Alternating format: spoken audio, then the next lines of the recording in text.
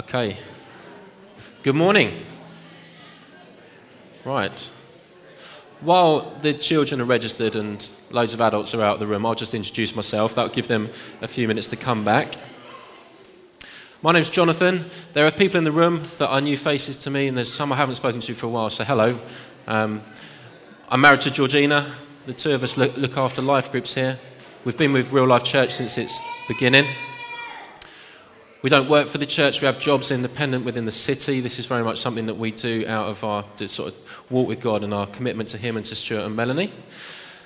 We have a little 18-month-old girl as well called Isa who's running around, probably being a bit of a distraction. So that's a little bit about me and our family. Today I'm continuing the Joseph series, looking at chapter 49. We'll have the text on the screen, but if you've got a Bible with you, feel free to turn to that. Right, I'll tell you what, it's a long passage, so I won't let too much time pass by. I'll start reading while the parents make their way back. Genesis, first book of the Bible, if you're new to it. We're going almost to the very end. There's one more in the series before it all finishes. So chapter 49. Right, if people don't believe God does good things to when he comes into your life, I'm a dyslexic, I never enjoyed reading, and I'm about to read out loud to you. This, by the way, is not props that are fascinating and interesting, they're resources, all right? So I don't want anyone to be waiting there for anything amazing to pop out of there. They're just big books that I'm going to recommend to you. So let's read on. So from verse 1, chapter 49. Then Jacob called his sons and said, "Gather yourselves together, that I may tell you what shall happen to you in the days to come. Assemble and listen, O sons of Jacob. Listen to Israel your father. Reuben, you were my firstborn, my might and the firstfruits of my strength, preeminent in dignity and preeminent in power.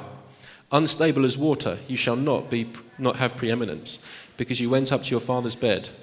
Then you defiled it, you went up to my couch. Simeon and Levi are brothers. Weapons of violence are their swords. Let my soul come not to their counsel.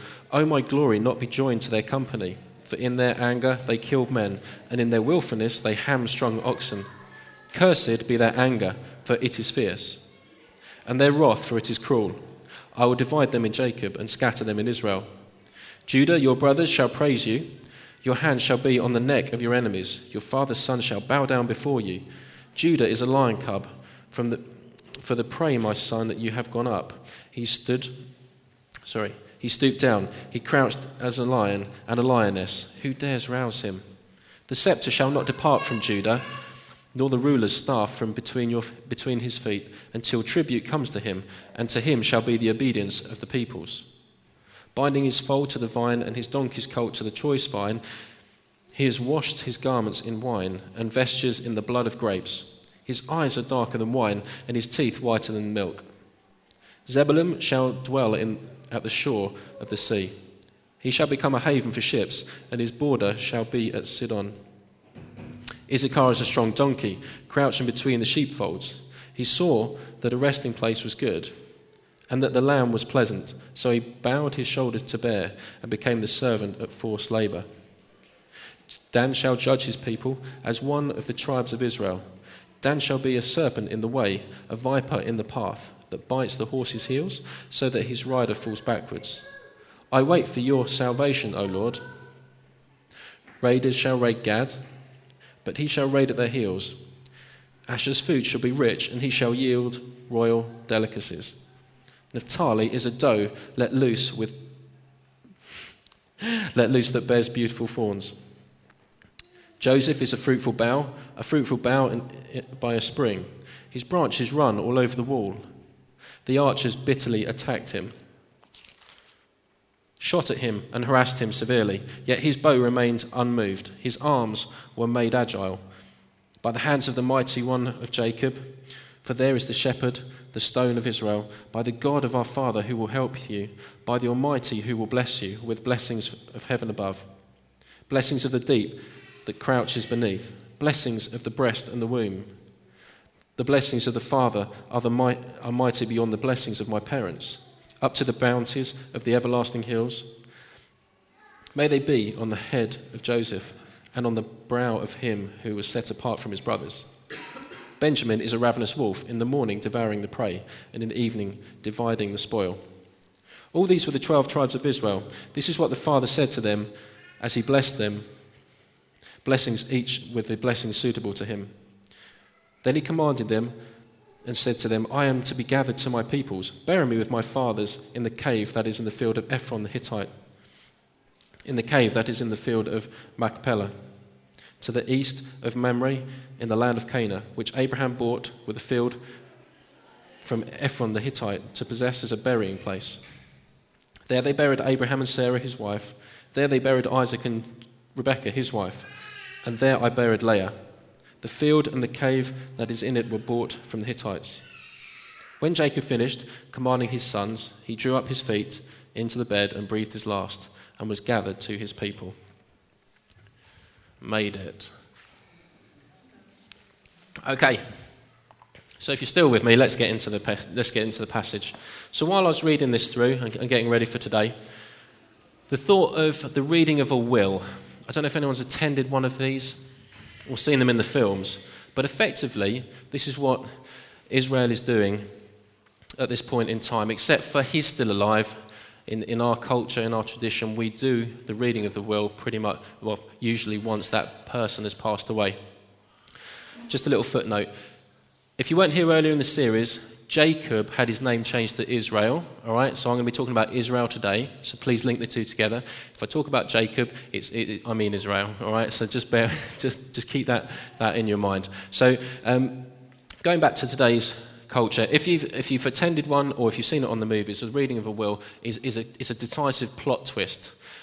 The deceased person has written in law exactly how they want their estate, their wealth to be apportioned to those that matter around them. And the reason why it's in the films used as a massive plot twist is because there's bound to be someone that moves this out that thinks they're entitled to, or someone does receive something but receives something that's not worthy of what they believe they should have received. The thing is, it's written in law. The person has died and they have set out exactly how the estate should be handled. So arriving at the reading of a will, not only are you facing bereavement and all that goes along with that, probably a bit of anxiety and anticipation. How are you deemed in the sight of the person that is now handing over the possessions? I remember when I was a 12-year-old boy, my grandpa passed away, and one of the things I received from him was a small signet ring with his initials on it. It was made of brass and it didn't have any monetary value, but I was still chuffed with it. And then I found out that my cousin, who was 4 years old, got my grandpa's telescope. Right, so he was keen on on stargazing.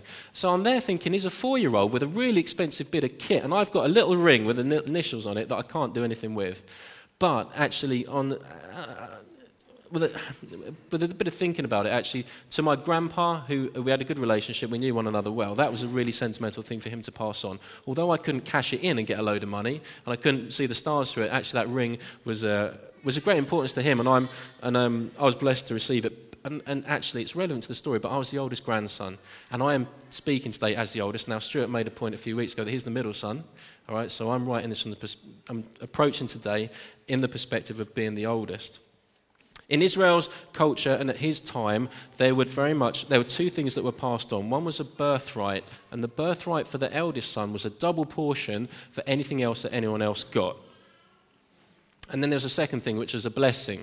And that would first of all go to the oldest boy and then to the subsequent sons. And sons were vitally important to the culture in that point, at that time. They were of huge importance to pass on an estate and to grow a family and the lineage. Now, Israel was a bit of a tricky character himself when it came to his own birthright and his own blessing. His mother was expecting twins at the time, and he has an older brother called Esau. Whilst his mother was expecting the babies and carrying the babies, God spoke to her and said, the youngest son will be master over the oldest. And from these two boys, great nations will grow. So just to give you a snapshot, although I do encourage you to go away and read it, Israel tricks his older brother out of the birthright, so that's the material entitlement that Esau had, over a bowl of stew. Now that's in line with God's plan to bless the younger son, Israel, rather than the older son. But he was tricked him out of that through wanting a stew. Then his mother comes up at the point where his father, Isaac, is about to die. Same stage as Israel is at now. And Isaac says to the eldest son, go and kill me some game, make me a stew, and I'll come back to me and I'll bless you. Mum finds out, runs over to Israel, the youngest boy, and says, quick, I want you to get in there, cook the favourite stew that your dad enjoys, cloak yourself in sheepskin, pretend to be your older brother, and then run in there and take the blessing. And this action, in many respects a deceitful thing to do, meant that the younger boy, Israel, ended up with both the possession and the blessing that his older brother was entitled to. Now, all sorts of ramifications of that, and I do encourage you to go and read it for your own benefit. So now it's Israel's turn to gather his boys together, all 12 of them, and say, this is the blessing which I'm going to pass on to you before I pass away. Right.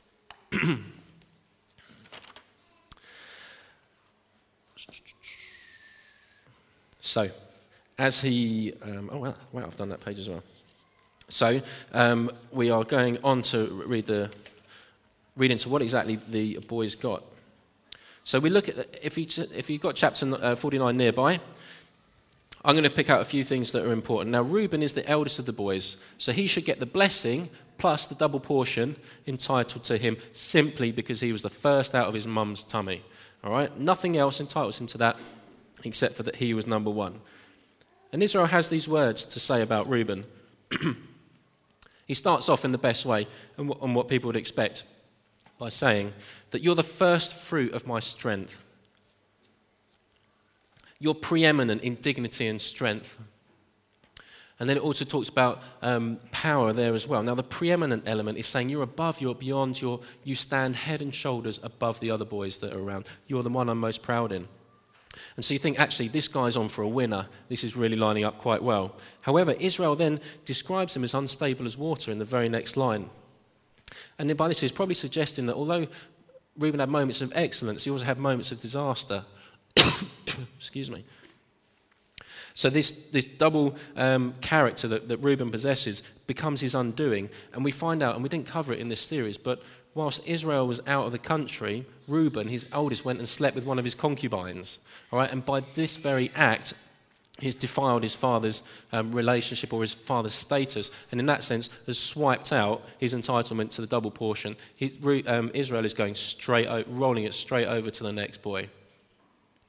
So the next two we got in line are Simeon and Levi, who are boys number 2 and number 3. And so you would have thought, or I would have thought, that the blessing just defaults to the next lad. Let's see what Israel says about him. Now, in this situation, Israel wants nothing to do with these boys because they're a violent, murderous pair. They have a fierce anger and a cruel wrath. And Israel absolutely wants nothing to do with these boys, which is quite stark. He's sort of running through the boys quite quickly. One doesn't get it because he's slept with dad's concubine, and then the two next are just dangerous boys to be involved with. We then land with Judah, who's the fourth son. I don't know what he was thinking at this point, and if you're at the reading of a will, it's kind of might be looking at your favour as you're moving around the table thinking, maybe I'm in for a winner here. But I want to talk about Judah very quickly. It was covered in our series. There's some of the things that Judah's done. We know quite a lot about him. So when the boys plot to kill Joseph, because they're just in fury over the blessing that Dad gives him, Reuben suggests that they sell him into slavery. I'm not sure if Judah wanted to make a quick buck or if he's concerned about murder as a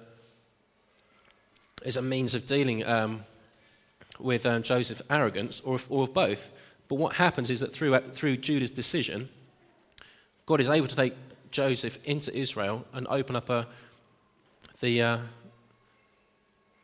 plan that he has to effectively rise Joseph to the head of the household and then rescue the 12 boys save them through the famine by bringing them into Egypt. So Reuben is a decisive individual. I'm going to have a good cough, is that right? I'm just going to mute this. Apologies, guys.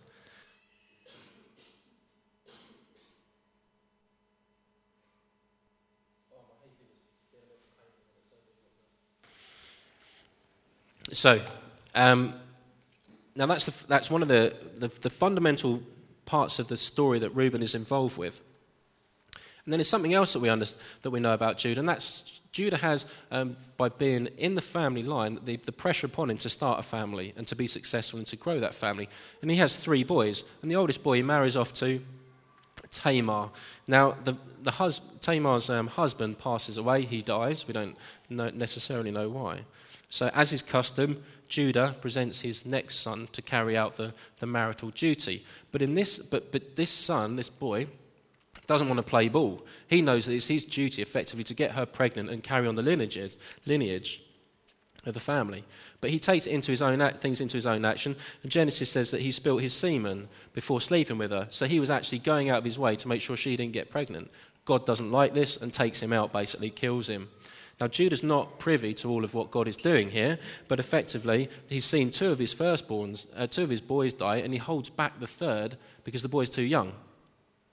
But at the time when the boy is old enough, he doesn't present him to Tamar as he should do according to custom. And to really go through the story at very high speed, Tamar is a widow. Judah, the father-in-law, loses his own wife. And after a period of mourning, he goes and tends to his flock and meet one of his friends. All right? And during that journey, Tamar finds out that Judah's making this journey. She takes off her widow's outfit, puts on an attractive outfit or something that would suggest that she may even be a prostitute. And she stands in a primary location where she meets Judah. The 2 of them, Judah approaches her and says, "Will you sleep with me?" They negotiate a price, but he can't pay on the day. So she says to him, "Give me your seal, your rope, and your staff. Then come back to me with your payment, and you will have these in return." The story continues, and he's not able to make that deal, that transfer. But the community find out she's pregnant. And because Tamar is the daughter-in-law of Judah, it's Judah's responsibility to do something about it. And according to the custom, he says she should be burnt for her actions of idolatry. Having issued this decree that she should die, Tamar is able to produce the symbolic items that say, actually, you're the dad of this pregnancy. So God is like working in this in quite a peculiar way. She then gives birth to twins, and then Judah's own lineage continues through that action. Right, so we know that Judah. So I'm suggesting this because we know that Judah, in his own right, is not a perfect boy. He's not done things really as you would have expected. What does the passage go on to say? So if we go back to verse 49, it says that straight away the brothers shall praise you, they will bow down to you. This language is quite something that people probably weren't expecting of Judah. It's more the language that you would expect Israel to lavish upon Joseph, but it's landing on Judah. So the first thing we see is that authority will come. Your brothers will bow down to you. You're a lion. That language talks of a power that's going to come to the household of Judah. The scepter will not depart is language used further into the verse. And that talks about kingship. And then the people will be obedient. They'll be subjects under Judah. I don't know what Judah's thinking about all this. Is he rubbing his hands and going, wow, big win for me? I expect there probably wasn't childishness going on like that anyway. But then if we read on, there's more in store for Judah. Tying the donkey to a vine is language that shows that although they're going to labour, they're going to be fruitful. So I would have thought that it's a bit like taking a tractor and filling it with high-performance fuel. All right, it's not the thing you want to do as a farmer. You don't want to put the best fuel in your tractor and then go and do all the harvest. But effectively, the donkey was the hard-working animal, and here he's tying it to the vine. Donkeys have a habit of eating everything, I believe, and so that seems like a bit of a strange thing to do. Carrying on the theme, it talks about washing garments in wine. So there's an abundance of produce here to the point where they're actually using it as a cleaning product. All right, so that again talks about an overflow and abundance of blessing upon them. I think about that today. I doubt this would ever happen, maybe with the filthy rich or lottery winners. But rather than running your central heating on gas, which is a cheap and efficient way of doing it, it's a bit like taking £50 notes and chucking them into the boiler and going, well, there's so many of them here, let's just heat the house on this, in that fashion. Right. So to draw that point together, of all the brothers that are here, the blessing, the double portion, the true blessing skips the first three boys and lands on the fourth one. This is completely against custom and what you would have expected of the day. The rest of the, just to do justice to the passage, the rest of the boys, it's all pretty mediocre. Joseph, as you would expect, does get something special in there from his father. And he goes on to talk about, Israel goes on to talk about how Joseph has suffered, but he's going to be fruitful, and God is going to bless him in a way that his father has not been blessed. Let's have a look at some of the language. Actually, I will read it through. So Joseph is a fruitful bough by a spring. His branches run over the wall. The archers bitterly attack him, shot at him and harassed him severely. So that's talking about his brothers. Yet his bow remained unmoved. His arms were made agile by the hands of the mighty one of Jacob. You can look at that and get a sense of actually Joseph was tossed into slavery, into a land he didn't know, at the mercy of people, the language he didn't even understand. But God held on to him. Joseph remained faithful of all the brothers. I actually read his life story and think, actually, this guy was pretty darn committed to this, to God's work. He was arrogant. He soaked it up and lapped it up, but he did the time, and God came through.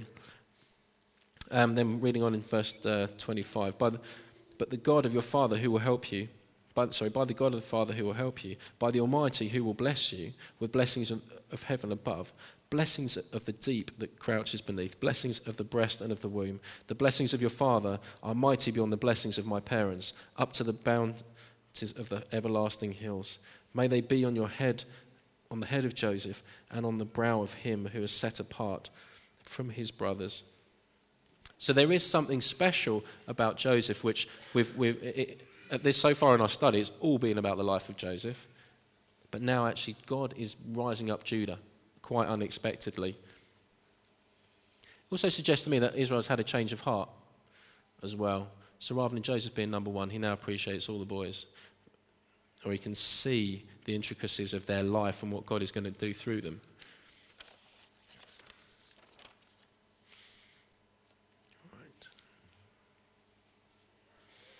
So we might ask the question, based on what Judah has done and his own actions and the actions of the other boys, why is it that Judah should be the one that wins? Judah doesn't show wisdom when he handles the issue with his daughter. He tries to do away with custom and forget the fact that she's a widow with no line and family available to her. But God steps in there, and through Judah's own lack of restraint, he sleeps with Tamar, and the family continues. All right, so God uses that event to ensure that the line of Judah will continue. Now, that action happened way before this blessing, and the blessing is such that it talks about the bloodline being so important that actually Jesus will be born through that bloodline. That's something that we learn as we go further on. There's a hint of it in the language, like the scepter, the talk of kingship and lordship. But actually it hints in this, but as time goes through the Old Testament, it gets stronger and stronger and stronger, the sense that Judah will be the family line of which the Christ will come.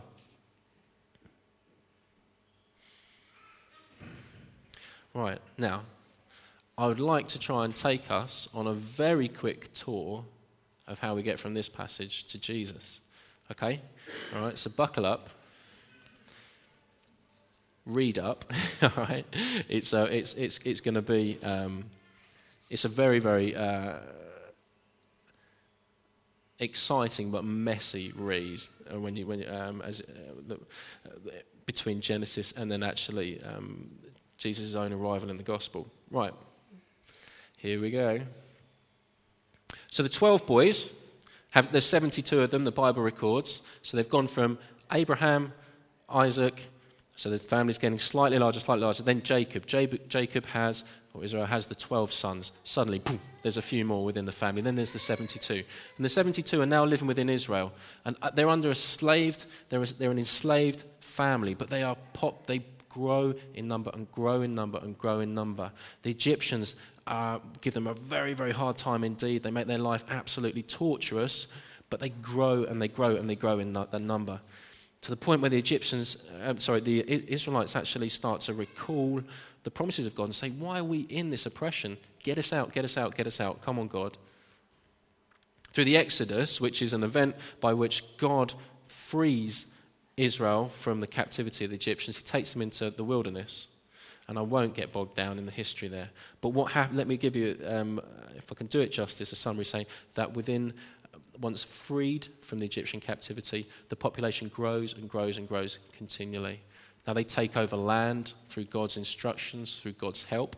They also give God a hard time because they're a foolish nation, they're a bitter nation, and they continue to rebel against God. But God continues to work his purposes through them. We get to the point where kings are established, and we end up with King David, which is treated as the pinnacle of this nation, the Israelite nation.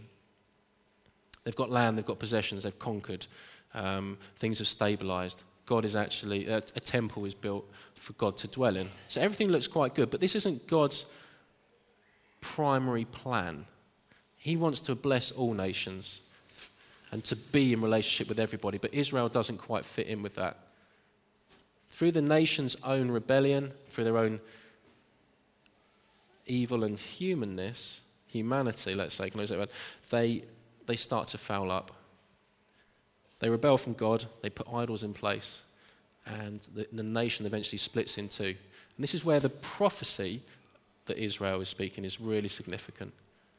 So within the landmass that they own, the nation splits in two. And you've got the northern kingdom made up of 10 of the brothers' tribes. And they're called Israel. And then you've got the southern kingdom, which is Judah. The two are divided. Now, Judah has Jerusalem as its center, which was been where the temple is and established as God's most significant place. Now, Israel, the northern city, they only last for 200 years within independence. They get destroyed effectively. They get overrun. And that is the end of that lineage. 10 of the tribes, bang, no longer, no more. If you've heard of the Samaritans within the New Testament, within the Gospels, it's that people group that continue from that northern kingdom. That's probably why there's animosity between Jews and Samaritans. Now, within the southern kingdoms, within Judah at the same point, they also make a right hash of the job. All right, of just about exist. And through God's help, it's almost like they are in intensive care. He just about keeps them going on because they are so hard to work with, they are so rebellious. But God's plan is to keep the bloodline alive and to bless all nations through him. So you can track it through the Old Testament history. God keeps them on the life support machine, and then we end up with Mary, Jesus' father. We've gone very, very fast. The people, am I doing all right? Are you keeping with me? All right. So we end up with Mary, and we're all very aware of the birth of Jesus.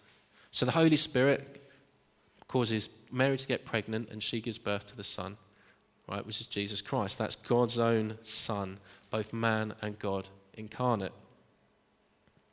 And effectively, the passage which we've read, where Israel says about raising Judah up to be the king, to be the Lord, to have authority, has been achieved. It's not been achieved in the way that you may have thought about it, because we see, as I was saying, that David is the pinnacle, where there is true abundance.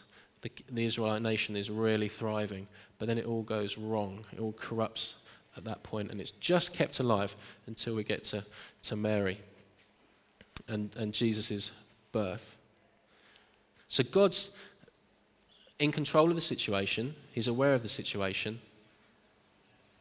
but through man's own involvement in this and the way we have a tendency to fiddle, tamper, negatively impact things, it's achieved in a way that people would never have thought would have happened.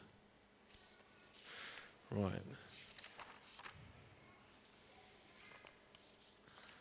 Now that is a bit of a rush job, I'm afraid, and I do want to encourage you to go away and read more about the history. But God is good to his word. He says that Judah will be established, it will be king and it will have authority, and that he will bring his own son into a being through that bloodline. Right. I've got some applications here.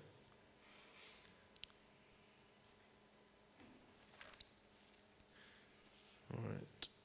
I wanted to call this, I gave this a title, and it's strange to give things a title at the end, but I want to do that.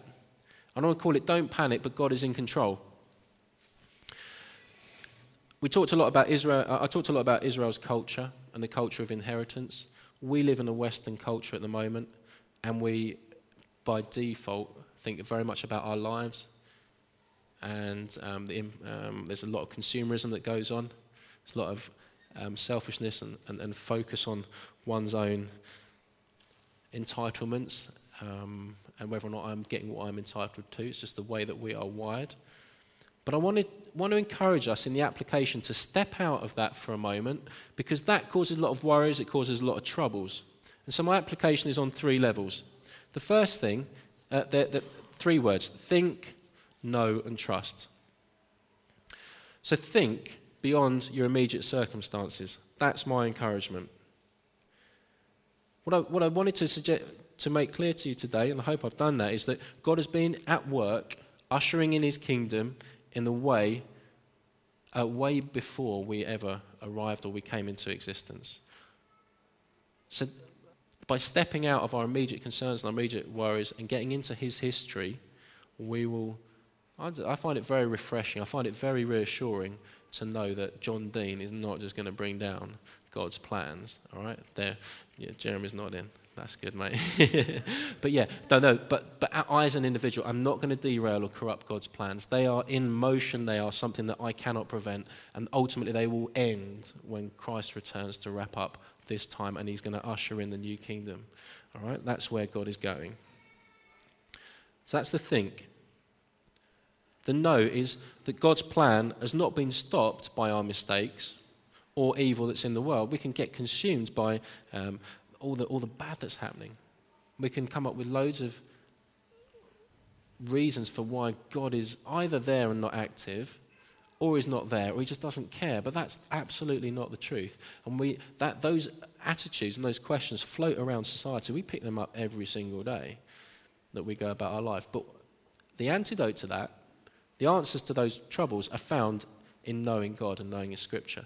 So my encouragement is know his story. Get into the Bible and the plans that he has. God is so good to us that he reveals how things are going to happen. That's why he spoke into Judah's life. And he said, this is what's going to happen in your lineage. Judah would have died within a couple of generations of this. Let's say a couple of decades. But actually, the plan that God had continued and continued and continued to today. He's written it down. It won't look exactly as we think, but he's given heavy suggestions on how things are going to go. That's why it's great for us to look back in the Old Testament, even to the New Testament, and see how things have gone, how the plan has evolved. And then trust. Trust that his Son, Jesus Christ, is the fulfillment of the promises given by God in the Old Testament.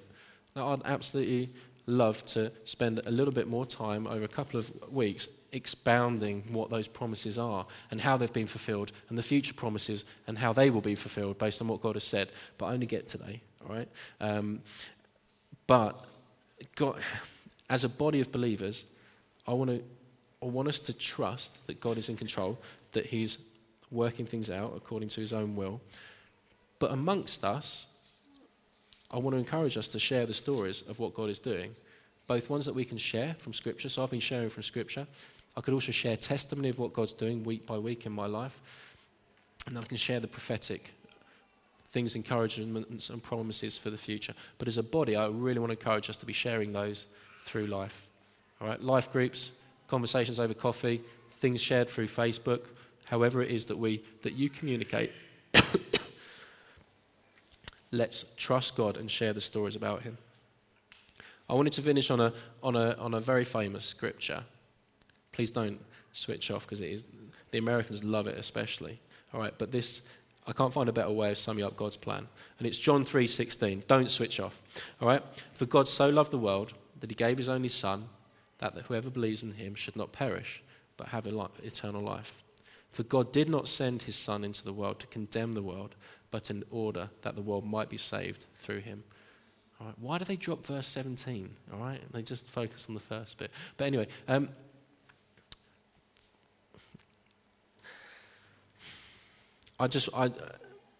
we're going to worship now, but in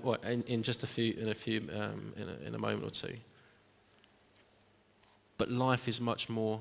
Our history precedes Jesus. We talk about him a lot, and we do that rightly, but it precedes him. Please get to know that story, his history, because it enriches our lives and it helps us day to day. Now, it wouldn't be fair to lump all this upon you without giving you some resources. All right. So there's some big books in here, some really big books. But the first one I'm going to recommend to you is the 100-Minute Bible. Okay? Now, especially if you're new to the faith, or if you're investigating the faith, all right, this is really helpful. I actually, about 2 months ago, I sat down and I just said, God, I'm in a bit of a mess. I've got really confused. What shall I do about it? And I just found this dusted it off from one of the books, and I went through, and it will take you through the Bible, God's big vision, his big plans in a really succinct way. Right, and I just did 1 page per night. And you can find out about Abraham, Jacob and his family, Moses, right through to the Psalms. And that is a really good starting point. Or for me, I just had to get back to the roots. And I'd spent a bit of time in that and found it really, really helpful. The next one, and I have to credit this guy loads, because it's called God's Big Picture, and it's Vaughan Roberts. And I've used this book so much. Very, very helpful book. And this guy is basically building on the 100-Minute Bible, but he's actually giving you a bit more meat, a bit more context. And I can come and see him at the end, but it's Vaughan Roberts, God's Big Picture, and it's a practical book. It's got exercises, it's got graphs, and I'm a geography. I did geography degree. I love maps and graphs and boxes and stuff like that, because if you're a visual person, being shown a bit of text and then trying to get that into your brain is quite difficult. But when Vaughan has just got his ruler out and it's just wicked. Get into that. When we prepare for these preaches, Stuart gets us a commentary. All right. So I've read about 1 page of this. No, not at all. I always start by reading the word, praying over it, and then I start to get into the commentaries and say, actually, God, take it a bit deeper. There are people who have spent their life, their careers, where God has spoken to them, and they've put vast amounts of work into their study, and we should be enriching our lives through what they do. I very rarely read this on its own, because it's hard to get the magnitude, the breadth of time that God is talking about. But something especially like Vaughan Roberts' book is so helpful for guiding us through. And then the last one is we've got a Bible commentary on our bookshelf, and it's very helpful. So within any part of the Bible, if I can't get my head around an element of it, I can go to this. It's a quick guide, and it gives me, again, an extra layer of depth, context as to what's happening. All right? So, but if anything, these two are wicked, and I've read them all, paid back cover to cover. It'll take a few more years for that one. Okay, right. Dave, where are you? Do you want to come up? And I'm going to wrap up with some prayer, and we'll get into a time of worship.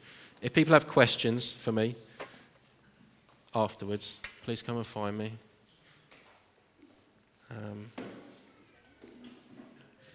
Should we stand to our feet? If you can, thanks.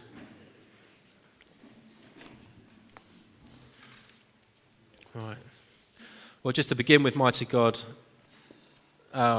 we want to come before you. We want to come before you.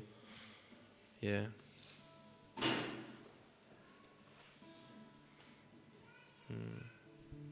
Lord, I've done my best to convey that actually for centuries, for millennia, you've been at work. You've been at work sorting out what went wrong with Adam and Eve. And we are blessed at this time to have lived after Jesus. So really, the searching and the panic over would you fulfill your promise and bring a Messiah has been completed. We can look back at that. And even further than that, we can look at the early church and how it handled emerging in the nations and across the globe, and how the Holy Spirit was poured out, as you promised, upon all people. Thank you, Lord God, and my prayer is that you give us an appetite for your word and the ability to interpret it and to digest it through the work of your Holy Spirit and through those that, like texts that I was mentioning earlier. But actually, Lord, we also know that your work isn't complete yet. You're returning. You're returning, and you're going to deal with sin and evil for one final time. It will be banished from your creation. You'll bring in perfection. You'll be king over it. And those that acknowledge you and acknowledge Jesus will spend an eternity in your presence, praising you. Lord, then my prayer, just to wrap up, is that you'd help us each day, step by step, walk with you, get to know you, encourage one another here to get closer to you. And that we pass on this message to the next generation and to those around us, so they too may come into relationship with you. Amen.